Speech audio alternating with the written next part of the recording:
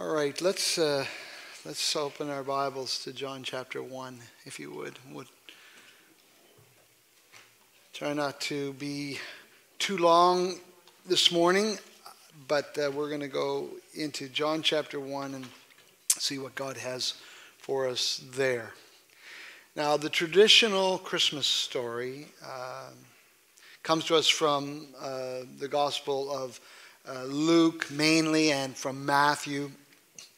Mark begins his account of the gospel with John the Baptist as the forerunner of Jesus, and Jesus as a full-grown man of around 30 years of age coming to the river Jordan to be baptized by John. And so Mark doesn't cover the nativity of Jesus at all. The traditional story comes with shepherds and sheep and wise men and angels and donkeys and politicians and mangers filled with hay and swaddling clothes. And then there's the gospel according to John. And John covers the nativity of Jesus, but he seems to have a little interest in what may be considered incidental matters. The Gospel of John really is quite different, isn't it? Hopefully you've read John chapter 1 over the course of the last week and a half or so. We put out the scripture readings in advance, a week and a half in advance, in our newsletter that comes out by email on Thursdays, if you get that. So hopefully you've read through. Now there's consensus that John was written after Matthew, Mark, and Luke. And it may well be that John did not feel a need to rehearse a lot of the material or the same material as the other writers. Certainly, if you've read the Gospel according to John, you would, and the other Gospels, you would recognize that John does have a lot of distinct material in his writing, and he has a different writing style too. For one thing, he's very direct and very to the point. And so John begins his gospel account very direct and very to the point when he says in John chapter 1, verse 1, "In the beginning was the Word, and the Word was with God, and the Word was God." He just jumps right in, and he jumps to his main point, his first priority, which is to have us understand that Jesus is not a created one. Rather, he is the creator of all. And he's not part of the created world. He is infinite above the world. Jesus is Lord. One of the oldest, maybe the oldest creed of the Christian church. Jesus is Lord. So, pray with me. Father, as we dig a little bit into John chapter 1 today, we pray that you would bless this portion of your word to our hearts, that we might be impacted by it in a way that is according to your wishes, your desires, your intentions for our lives here today. We thank you for your word. We thank you for your precious Holy Spirit who leads us in your word. And we pray, Heavenly Father, that Jesus would be exalted in our lives today as we come to understand and apply these precious truths. For we ask it in Jesus' name. Amen. So he jumps right in. In the beginning was the Word, and the Word was with God, and the Word was God. The beginning of what? In the beginning, what beginning? The beginning of everything that exists, excepting God himself, who made everything. Now, the word that is translated word in John 1:1 is the Greek word logos. It was a term that was popular in Greek philosophy and was thought of as logic. The word logic comes from the word logos, obviously, or reason. And it has everything to do with the principal truths that we see evidenced in all of creation, because it's built into all of creation, even though somehow it exists apart from and above all of creation. The ancient Greek philosopher Heraclitus, writing in the 6th century BC, so we're talking 500 years prior to the birth of Jesus, the Greek philosopher Heraclitus said that the Logos is always existent. All things happen through this Logos. So the Greeks had this idea of this what they referred to as the Logos, or the reason or the logic behind everything that exists, and that is somehow built into everything that exists, and yet apart from it. Leon Morris, who's a Bible scholar, he wrote that the Logos denoted something like the world's soul, the soul of the universe. It was an all-pervading principle, the rational principle of the universe. So John's familiar with all of this, and he's writing about the intelligence behind and in everything that exists. The intelligence. The mistaken notion that atheistic evolutionists have that dominates so much of our popular culture that denies the whole concept of intelligent design. It's kind of ironic, really, because in order to buy into that, you have to be illogical. It is illogical to deny the logic behind creation, or the intelligence behind creation. Simply put, I'll put it as simply as I can, atheism makes no sense because it denies what is obvious or should be obvious. It would require that intelligence comes from non-intelligence. It's pretty ironic when you have so much talk in atheistic communities about logic. But while John is certainly familiar with the whole Greek discussion and is able to speak to those, his thinking is clearly informed by Scripture. In the beginning, God created the heavens and the earth. Genesis chapter 1, verse 1. John chapter 1, verse 1, in the beginning was the Word, and the Word was with God, and the Word was God. He was in the beginning with God. And the Hebrew Scriptures connect the idea of intelligence with creation, when in the Old Testament you have this topic of wisdom, which is the result of God building principles into creation, and begins with the reverence or fear for God. You've read through the Proverbs, I'm sure, and seen that there.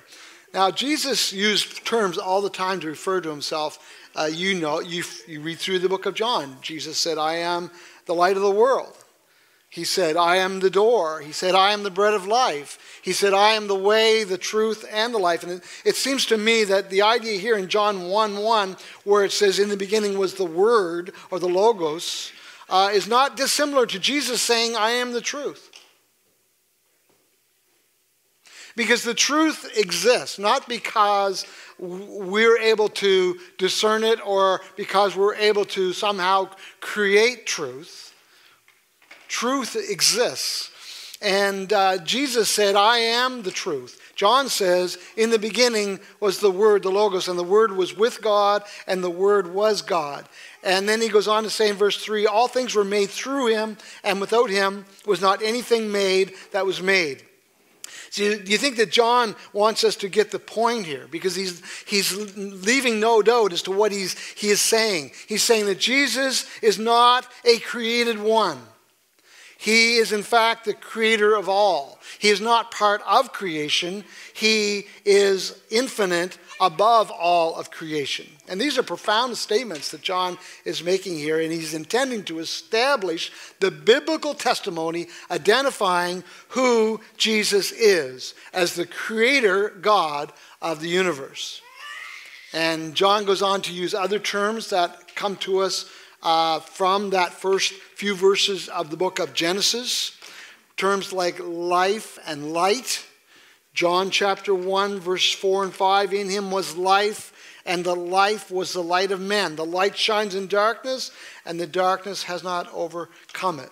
The first time we hear God speak in the biblical record is in Genesis chapter 1, verse 3, where God says, let there be light.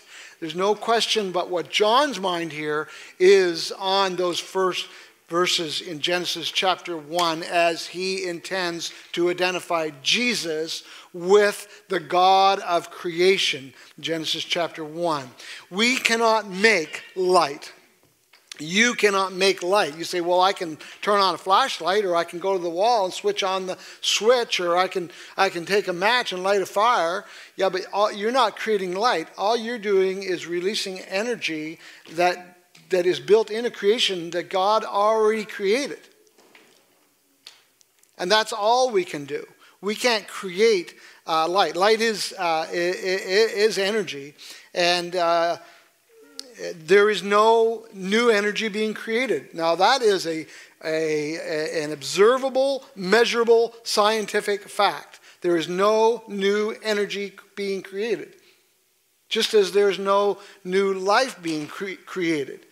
As human beings, we can procreate, but that's different, isn't it? And fire is the same, energy is the same, and it's the same with life. Only God can create life. And that's where John is going with this. He's talking about a new creation. He wants to talk about a new creation. And the only way a new creation is possible is if God is the one who is creating. So in John chapter 1, verses 6 through 8, he says, there was a man sent from God whose name was John. He came as a witness to bear witness about the light, that all might believe through him. He was not the light, but came to bear witness about the light. Again, John is writing here, no doubt, with knowledge of the other accounts of the life of Jesus, all of which talk about John the Baptist as the forerunner of Jesus. It's interesting that John chooses not to cover any of the details from Jesus' birth or early life that the other gospel accounts cover, but he does pick up on this man, John the Baptist, as we know him. Why would he do that? Maybe it's because of the powerful testimony that John the Baptist had, which his readers would have all been familiar with, because John is interested in establishing a testimony here. The whole gospel, according to John, is written as an eyewitness testimony to the glory of Jesus Christ. So in verse 9 it says, the true light which gives light to everyone was coming into the world. That's the Christmas story, right? The true light which gives light to everyone was coming into the world. So all of this is to establish a testimony. John, remember, is a chosen apostle of Jesus. And he is testifying of Jesus. And his testimony in John chapter 1 is that this one we know as Jesus of Nazareth is also Jesus from heaven. And if you read through the gospel according to John, you'll see references all throughout where Jesus himself will make statements about how he has come down from heaven. Not to do my own will, Jesus said, but to do the will of him who sent me. He is not a created one. He is, in fact, the creator of all. He's not part of the created world. He is rather over the world and infinite above and beyond all of it. And then in one phrase, one sentence, John writes this profound truth. John chapter 1 verse 14 says, and the Word became flesh and dwelt among us. John chapter 1 verse 1, in the beginning was the Word, and the Word was with God, and the Word was God. John 1:14, and the Word became flesh and dwelt among us. He is not a created one. He is the creator of all. He is not part of the created world. He is above it. But his flesh the flesh of Jesus, the body of the man Jesus, that is fully that of creation. That's profound, isn't it? And the Word became flesh and dwelt among us. How did John know that Jesus was the Lord of heaven, come from heaven? Well, obviously it needed to be revealed to him, because if it hadn't have been revealed to him by God, then it would have remained unknown to him. So in one sense we could say that he knew because God had revealed it to him. But if you were to ask John the question, if you were to be able to travel back in time and say, hey, John, youngest of all the disciples, as near as we can tell from Scripture, how do you know? He might say, because we have seen his glory. We have seen his glory.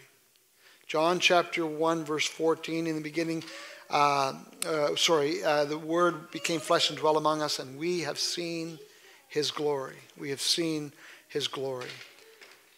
The glory as of the only Son from the Father, full of grace and truth.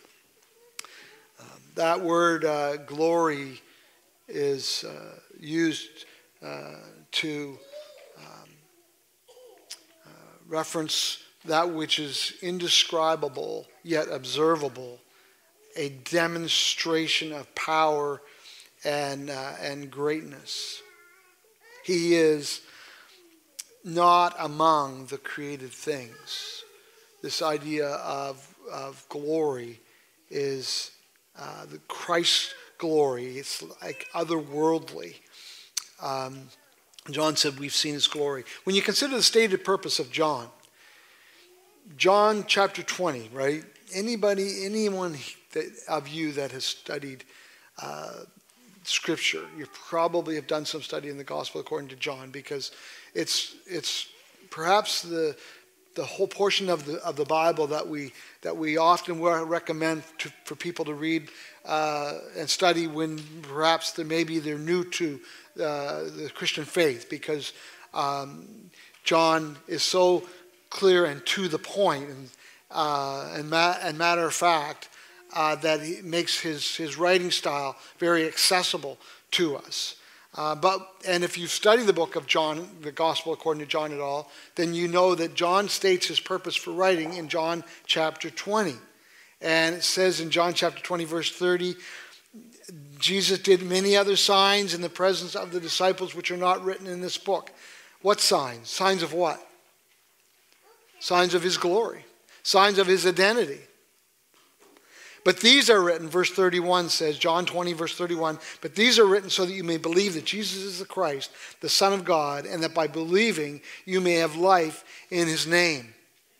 Again, imagine you were having a conversation with John and you'd say, John, why is this all so important to you? John, you're just kind of hammering away here in your very front chapter of your gospel account here. You're hammering away on this so much. Why is this so important to you? What exactly is on the line here? And John might say, your life is on the line.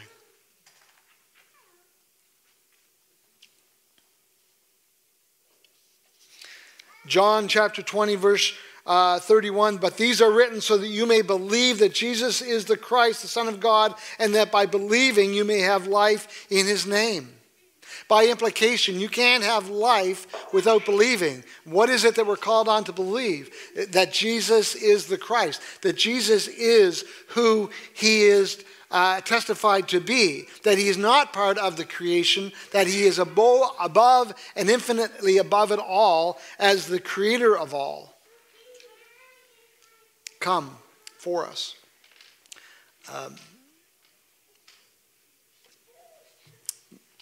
John chapter 3, Nicodemus comes to Jesus by night and says, we know you're a teacher come from God, because nobody could do these things that you've been doing unless God has sent him. And Jesus just cuts through all of that and says to Nicodemus, you need to be born again. In other words, you need new life. And he says to Nicodemus, if you're not born again, you can never enter the kingdom of heaven. There is no life without the new life that Jesus Christ has to offer because of who he is. The main topic of John chapter 1 is the incarnation, what we call the incarnation, that is God becoming flesh. Because that's what the word means. The other topic that follows close behind it is the rejection. And John talks about that here too. He says that that the light that has come into the world, and this is a profoundly ironic thing, isn't it, when you think about it, that he would be rejected by the very ones who owe to him their very existence. I want to jump back to the verses we jumped over, verses 9, 10, and 11. In verse 5, it says, the light shines in the darkness. And in verse 9, it says, the true light which gives light to everyone was coming into the world. He was in the world, and the world was made through him, yet the world did not know him. He came unto his own. This is verse 11. He came unto his own, and his own people did not receive him. If you look in the margin of your Bible there, you might see a note that says that the word people there is not actually part of the Greek text, that it is implied. It says that the word people is implied, but it's not there. So literally it reads, he came unto his own, and his own received him not. Now I certainly agree that it is implied. It's obviously implied, but I don't know if adding it really adds anything, because I think what John is saying is profoundly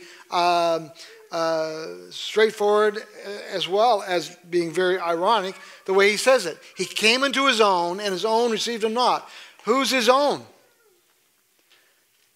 Now, some people have read this and say, well, he's talking about the Jews there, because Jesus was a Jew, and he came to the his own people, and his own people rejected him. And that's certainly true, but it's more than that. He's talking about creation here. Everything is his own. Everything. There's nothing. Remember, there's nothing that was made that he didn't make. And yet, he is rejected by that which he made. He who rightfully deserved, the full claim of ownership on all of our lives, he has been rejected. And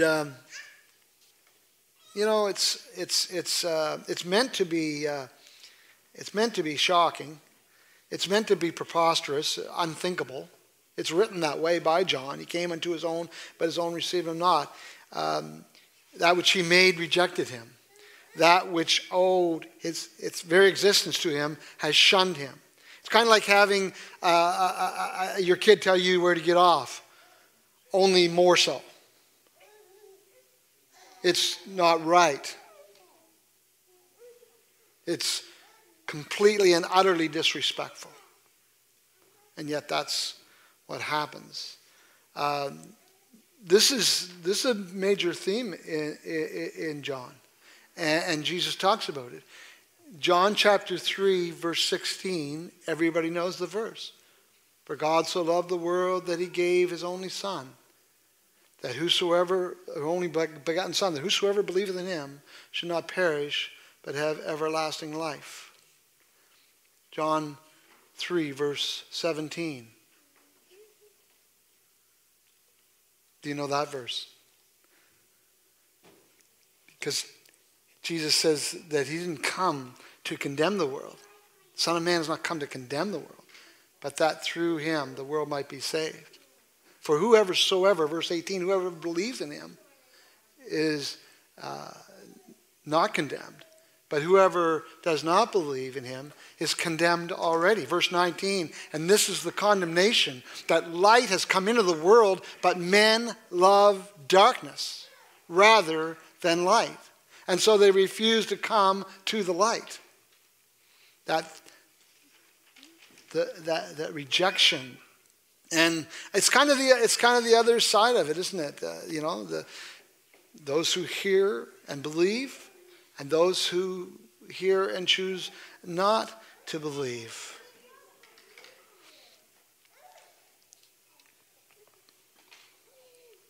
Believe what? Can I say this to you, those who believe or choose not to believe the Christmas message? Because the Christmas message is a message of salvation. It's a message of hope. It's a message of rescue coming from outside of this fallen world. Now, why would people reject Jesus? Why would people reject God? One of the earliest examples of Scripture that we have of Jesus being rejected is Herod. Herod doesn't usually make it into the traditional Christmas story, but he is very much a part of the first Christmas story. And maybe it's because we don't like to tell the not so nice parts of the story. We just like the nice parts of the story. But Herod's rejection of Jesus is very much a part of the Christmas story.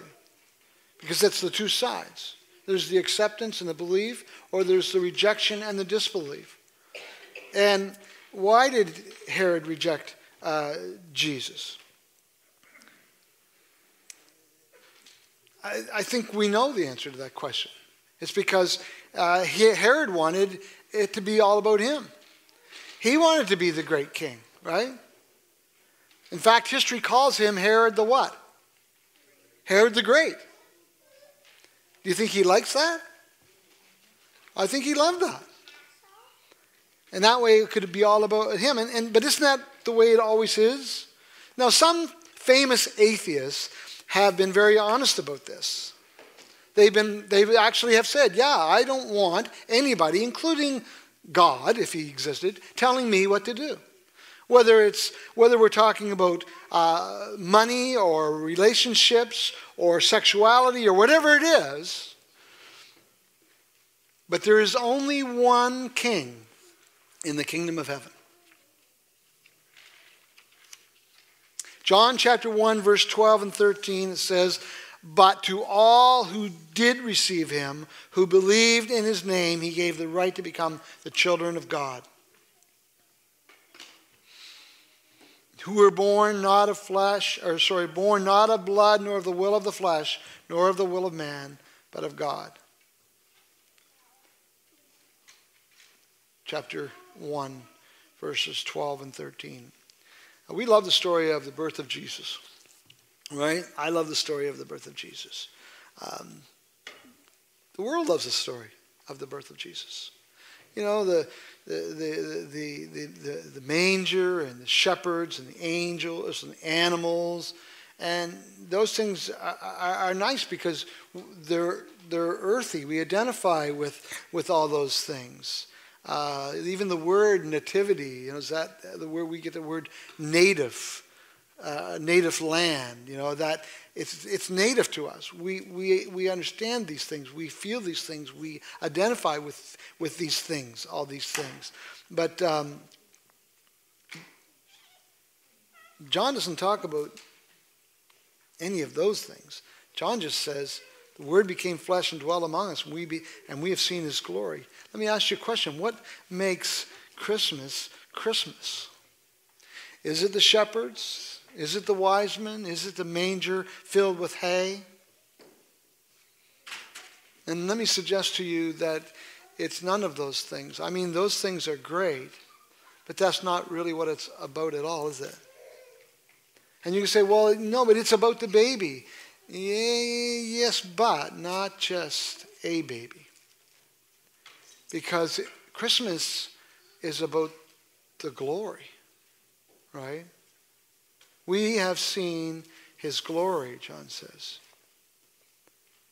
Because if the baby were just another baby, there would be no Christmas.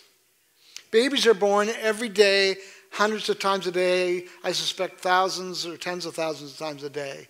I don't know. But a lot of babies. And I say, good, bring it on. I love babies. Let's have lots of babies. And let's teach them about Jesus. But if the baby born in Bethlehem that night were just any other baby, there would be no Christmas. What did the angels tell the shepherds? Unto you is born this day in the city of David a Savior who is Christ the Lord. And Jesus will grow up and he'll become a man, and one day he'll look at all of the people and he'll say, unless you believe that I am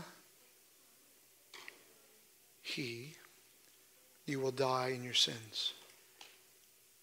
The Christmas message is a message of salvation through Jesus Christ.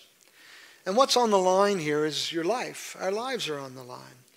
Why is it so significant that Jesus is not a part of the creation, that he is over and above, and that he's coming to us from heaven? It's because the whole of creation is subject to corruption and decay and to despair and to condemnation because of sin.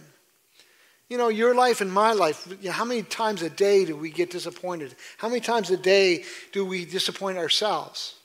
How many times a day are we confronted by this constant reality of the fallenness and the brokenness and the despair of our lives and of this world we live in?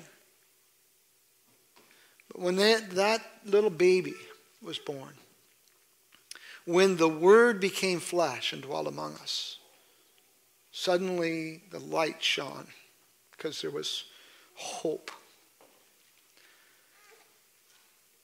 And if Jesus is not our hope, then we have no hope.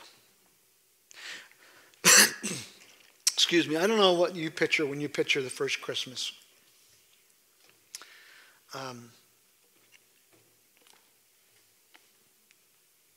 But as I've reflected on it recently, I kind of picture people looking up. I mean, Mary, for example. When she hears that she's going to have a baby, but this baby is going to be the Son of God, I just picture her looking up. I think I'm not a woman and I've never had a baby, but I think if somebody were to tell me that I was going to have a child and that child was going to be from heaven, I think I would be lifting up my eyes. And in fact, if you read in Luke's account, I think you see that there. And what about Joseph? You know, when he gets the news, I can picture him looking up. I picture the shepherds looking up. I picture the wise men looking up. Of course they were looking up. They had to follow the star. I even picture the sheep looking up, you know. And you might you might laugh, but do you not think that animals recognize their creator? Later, when Jesus rides into Jerusalem on that donkey, it says that donkey had never been ridden. Have you ever been on a donkey that's never been ridden? I haven't, but I'm pretty sure it would not be a smooth ride. But that donkey recognized his maker. What about you? Do you recognize your maker? Do you recognize him as the one who came for you? Are you going to just hear about Christmas this year? Or are you going to experience it? How does a person really genuinely experience Christmas? It's there in the text. It says he came into his own received him not, but to as many as receive him gave he the power, the right to be called the children of God. Somebody said the Son of God became the Son of Man, that sons of men might become the children of God. You can become a child of God. You need to simply receive Christ. And I hope that if you haven't made that conscious choice to open up your heart and your life and welcome and receive Jesus Christ as your Savior and Lord, that you would do so today, right now, this Christmas time. What an amazing time of the year to experience the testimony of these truths right here in John chapter 1, and to go from being lost and condemned in your sin to being a child of God. Will you pray with me? Lord, I thank you for all of your those who are hearing these words this morning. And together we thank you for the testimony of the Apostle John, who witnessed all of the glory that he saw in the life of Jesus Christ, and how you revealed to him this glorious truth of the identity of Jesus as none other than our God come for us, Emmanuel, God with us, come to save us, come that as a Son of God to become the Son of Man, that we might become your children. Lord, I pray that even right now that you would just reveal this truth to hearts and minds, and that people even today might understand just how reasonable, how wise, and how intelligent it is to accept you in their lives as Creator and as Savior and Lord. We pray that many would become children of God this day and throughout this Christmas season. And we thank you in Jesus' name. Amen.